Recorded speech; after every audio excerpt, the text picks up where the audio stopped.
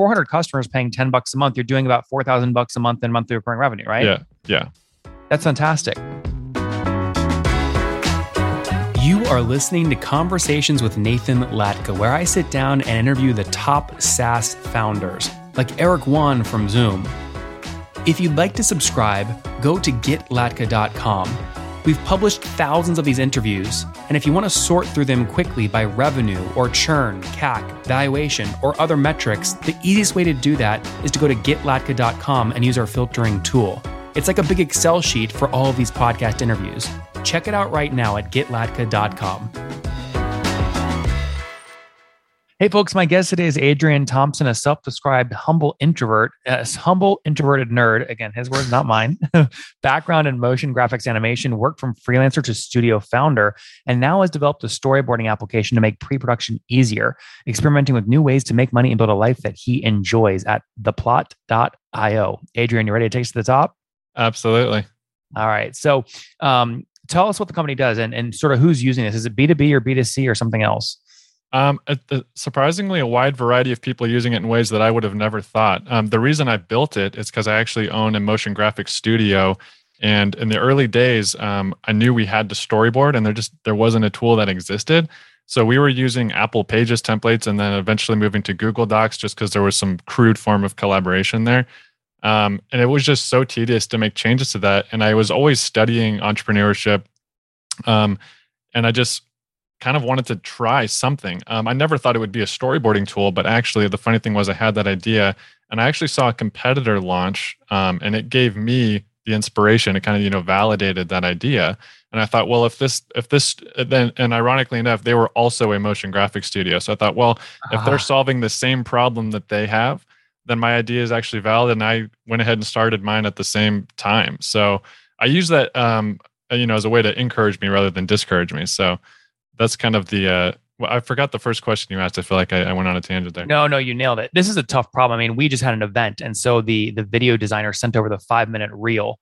And the best option I have to add notes is to play the video, open Apple Notes, and then say at second 37, change the line here, versus what you guys do, or people are familiar with Frame.io as well, some others in the space. It makes it so much easier, it looks like. Exactly. So Frame.io solved that problem for reviewing finished videos, but there wasn't really an application to solve it for the storyboarding part, which, so in my background, I used to be a freelance animator. And I got so upset being spun in circles by people that could afford to waste my time, essentially. So I actually never got to benefit from storyboards because every agency that I worked for would just skip the process altogether because they could afford to have me make the thing 3 or 4 times rather than having it done right the first time. So that's honestly what I got so frustrated with freelancing that I studied how to start a business and founded my studio out of that. Essentially, I love anxiety. This. Yeah. All right. So let's reverse engineer. Let's talk about where the plot is today, then reverse engineer the full story. So what are customers paying on average per month today to use the tool? We just increased prices this last month. It's been something I've been working on. So obviously, this is a side project of mine. And I think there's a lot to talk about here. I think I have a lot to learn from you, which is I was excited to get your email because this software is a side hustle of mine. It's not something I've been able to focus on full time. And so it honestly hasn't gotten the love it deserves. But for a long time, it's been $10 only, $10 a month for unlimited access. Like we didn't have tiered pricing like I should have a long time ago. I realized, I'm leaving money on the table by not doing that. Finally was able to get that launched just this last month. So now we have 3 tiers, $10 for a solo plan, $15 for a team plan with 5 collaborators per project, and then a business plan for unlimited collaborators at $20 a month. That's great. And so how many paying customers today? Only about 400-ish. 400, I think. It's a side project. That's fantastic. Yeah. I mean, I was just taking a look at the other people we interviewed. You got some impressive candidates here. I feel like I'm going to be, hopefully the relatable guy in the bottom. You want to know a secret between us friends here? No one else. You can have someone on doing $100 million in revenue or publicly traded SaaS founder, and that might be inspirational, but it gets way less listens because it's not actionable. 90% of my audience is you. Okay. So it's going to be very valuable. So they're still trying to get their first 10, 20, 30 customers. So 400 customers paying $10 a month, you're doing about $4,000 a month in monthly recurring revenue, right? Yeah. That's fantastic. So You have become an affiliate, big bold across the top of your website. Has that been your main growth channel? No, surprisingly, that hasn't been very successful. I do have a couple people getting some traction, and it's not something that I market. So this is something that one of my biggest weaknesses is marketing and sales. I'm just I like, I'm a creative type. I like working behind the scenes. I like just not a lot of people interaction, and I struggle with encouraging people to help their or solve their problems with things that I do. So that's been a struggle of mine to help grow. And I thought affiliate marketing would be a way to go. I don't push it to any channels, and I don't have a big social media presence. So it's kind of just the normal traffic on the website. I think we have like 50 people signed up to that at the moment. Interesting. Okay, so 50 affiliates. That's interesting. I mean, so then I guess begs the question: how did you get 400 customers if it's not the affiliate program? So yeah, that's a good question. Off the bat, I learned a lot about SEO. All of my essentially, I'd say 90 to 95% of my customers are all SEO. So in the early days, I looked up what the keywords were. How were people finding storyboards? What were they searching? And I got on the front page of the term storyboard creator because that was the most trafficked word. It got. How did you learn that? So Google's search function used to be different. Google's always changing their interface, but through Google Search Console, you used to be able to find broader selection. Like I think now you can search one term and see how much traffic it gets. But in the older versions of the Google Search Console, you could get a wider array of terms and see which ones got more hits. But they changed that like 5 years ago. So now I think you have to search one term at a time, or if you rank on a word, you can kind of see how you rank on that page. So if you're able to hit certain keywords, then you get more data. But I feel like it's gotten harder, at least in my opinion. I'm not an SEO expert, but I was really deep into it about 5 or 6 years ago when I was just launching. Well, let's keep going down this path. Okay, so let's say someone listening today also finds a keyword that they know if they win it, there's a big prize. It's the case for storyboard creator. So what's the next step? How do you go create content to rank for it? So it's funny, as I interviewed a couple SEO people, I took some meetings just to kind of pick their brain and learn from them. I don't know if they knew I was doing that, but I kind of just wanted to learn some tricks of the trade and essentially getting the keywords. I think obviously Google's evolving over time and ranking is constantly changing. And I don't know if anybody knows their true algorithm, but what I learned was getting the keyword in as much as possible, backlinks, having supporting content throughout your website that kind of redirects to one place, posting on other platforms, and obviously linking to your website is a big deal.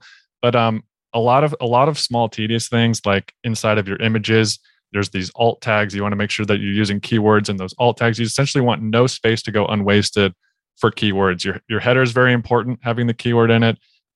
Using it throughout your front page, very important. Embedding it in images.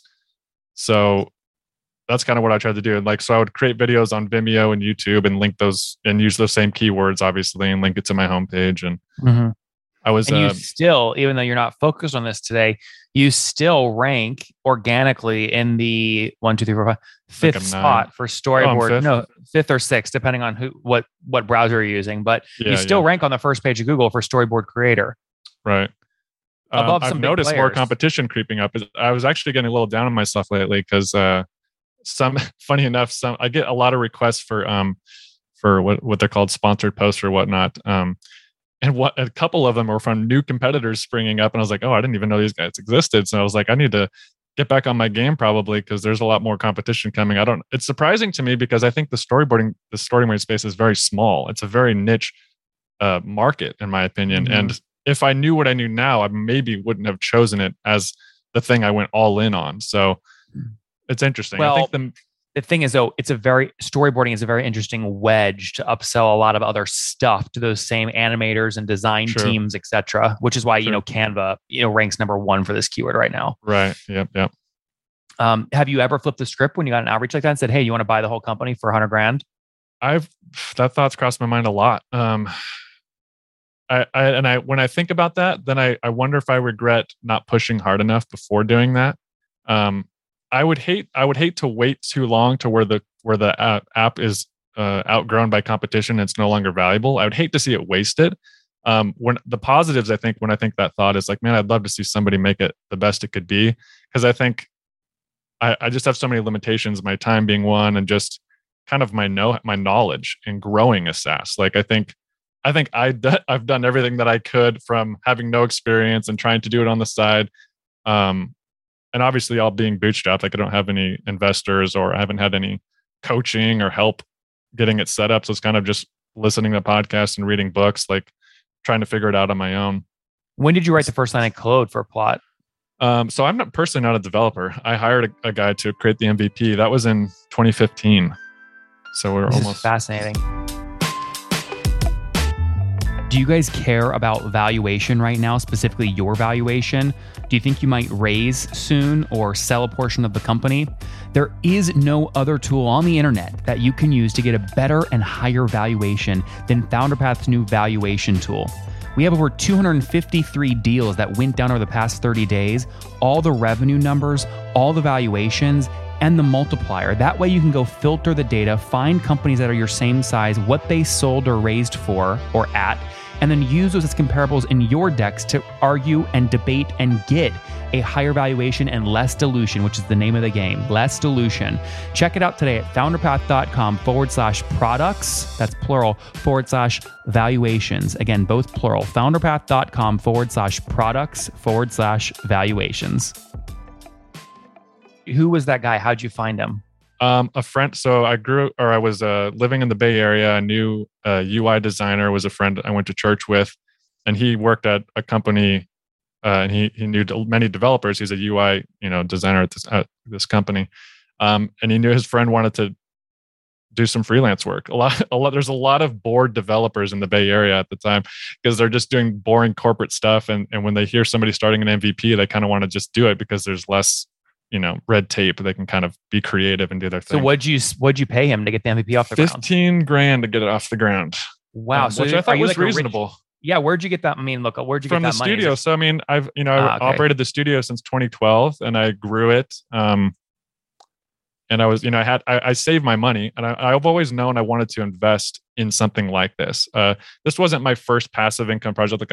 My first step into like digital products was creating scripts for Adobe After Effects, which are just ways to automate tasks that After Effects didn't build natively into the system. So I hired a guy to create a couple of those, and that gave me like $1,000 in monthly passive income. So I was able to keep stashing stuff away. Like I would create a savings. Being a studio or a business owner the first 5 years is pretty unpredictable. So I like to have cash on the side, and that's what I decided this was a time to do something, take my swing, essentially. That's very, but see, the thing is like you can't go all in because the studio makes so much more money, right? That's like your livelihood. Exactly. I couldn't. Yeah, and I have 3 kids and a wife. I can't afford to take that big of a gamble. Like starting the studio was my gamble when we were just me and my wife. So I wasn't willing to like shut down my studio. But those are thoughts I've always had, because how can you really do your best at something if you don't give it your full time? And that's kind of been my dilemma as an entrepreneur, because these aren't even the only 2 things that I'm doing. Yeah. So my time is just split, and I just constantly feel like I'm kind of like leaving a lot on the table because I clearly can't be the best at 4 different things at the same time. Yep. Really interesting. Now, if you're doing $4,000 a month today, what were you doing about a year ago? Do you remember? It's been about 3,000 to 5,000 consistently for the last 3 to 4 years. So there's been really no growth. Like our best month has been 6,000 or 7,000 because people can pay annually. So sometimes there'll be a spike of annual payments. Yep. But that's like been best case scenario. And that's where I've been getting a little antsy and thinking, how do I kick? I'm in a plateau phase. Like, how do I get how do I get to the next phase? I've tried a lot of things. I've tried, hiring Facebook ad guys. I've hired 2 different agencies to run Facebook ads. I've tried reaching out to, influencers. I can't even get a response. I think maybe I was aiming at too popular of influencers. I was trying to find YouTubers, that 50 to 100,000 subscriber range. I literally couldn't get a response. I think I got 1 response, but they were booked out for the whole year. Like they weren't taking anybody. And I got really discouraged trying that. So I gave that up. I tried getting into schools. I spent a solid year emailing schools, I think every day, just trying to get like a wedge into students having, familiarity with the software. And maybe they'll pay for it when they get hired, after school.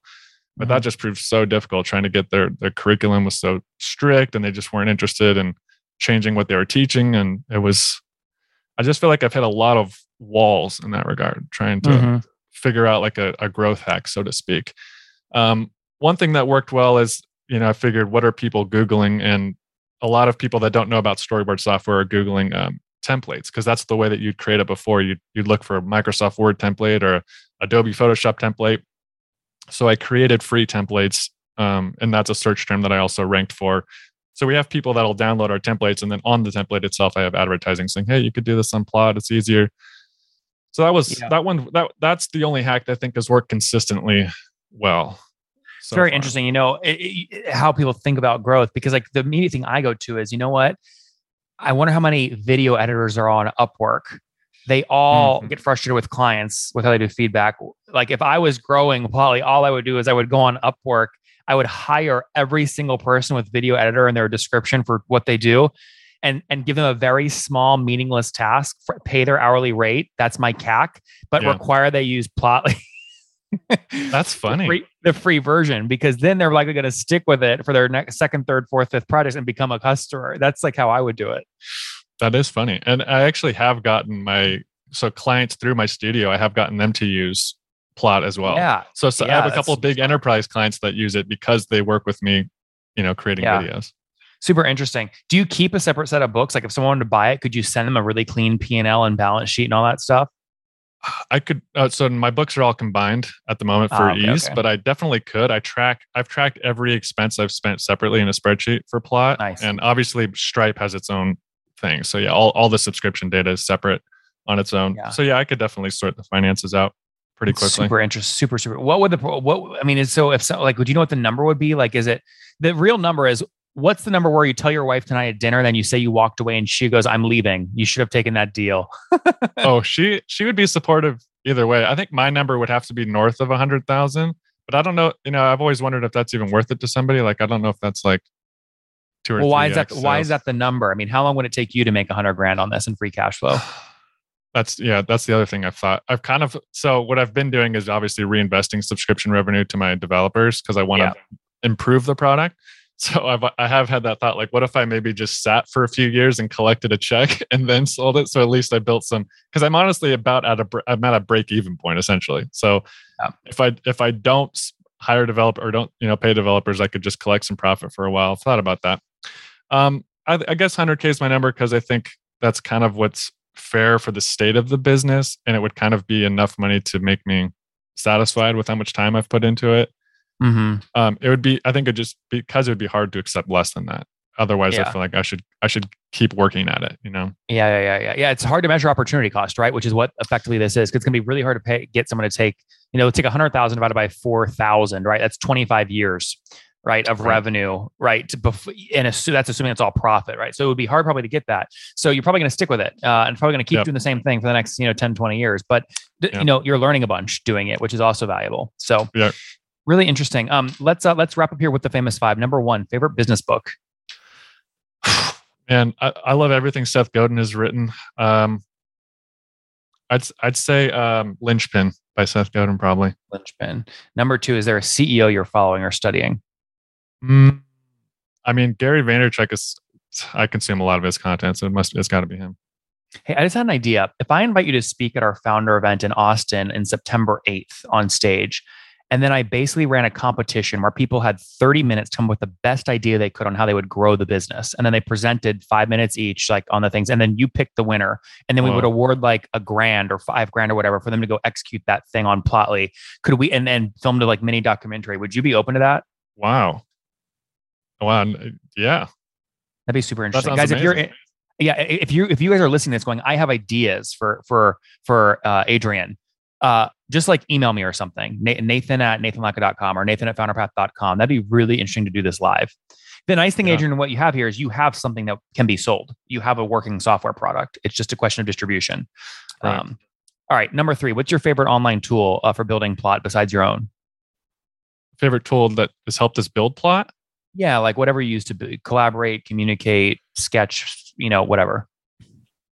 Well, I mean, it's obviously not possible without GitHub. That's something I had to learn how to use. I mean, Slack, honestly, I use in all of my ventures so far. It's been priceless. All right. Number 4, how many hours of sleep do you get every night? Actually, well, that varies, but honestly, I'm a 7 to 8 hour sleeper when things are going well. If I'm having a little bit of a season of anxiety, it'll be closer to 6. I like getting up early as well. Married with 3 kids, and how old are you? I'm turning 34 tomorrow. Happy early birthday. Very cool. Thank you. Thank you. All right. Last question. Something you wish you knew when you were 20. And that's a tough one. I think I already knew it. Consistency and patience pays off. It's something that I've heard other people say that were older, including Gary Vaynerchuk. I think I would just reiterate that whenever I was feeling, I've struggled with depression, anxiety, just wanting to get things done faster, wanting to see results faster. I think reiterating that to myself would be encouraging. Guys, theplot.io launched back in 2015 because his own studio built. He was frustrated with how to get video and feedback on animations effectively from clients. He built it to manage his own work. Now has 400 customers, mainly from an SEO play, which was just super genius, super targeted 400 customers, about 4K in MRR today, but been basically flat the past 4 years. So it is consistent, but not growing, right? It's a yin and a yang. Who knows what he'll do next? Probably hang on to it, keep using it himself, keep learning it. It's fun to have a side project you can dabble with and experiment on. But in the meantime, I encourage you guys to check it out. Adrian, thanks for taking us to the top. Thank you, Nathan.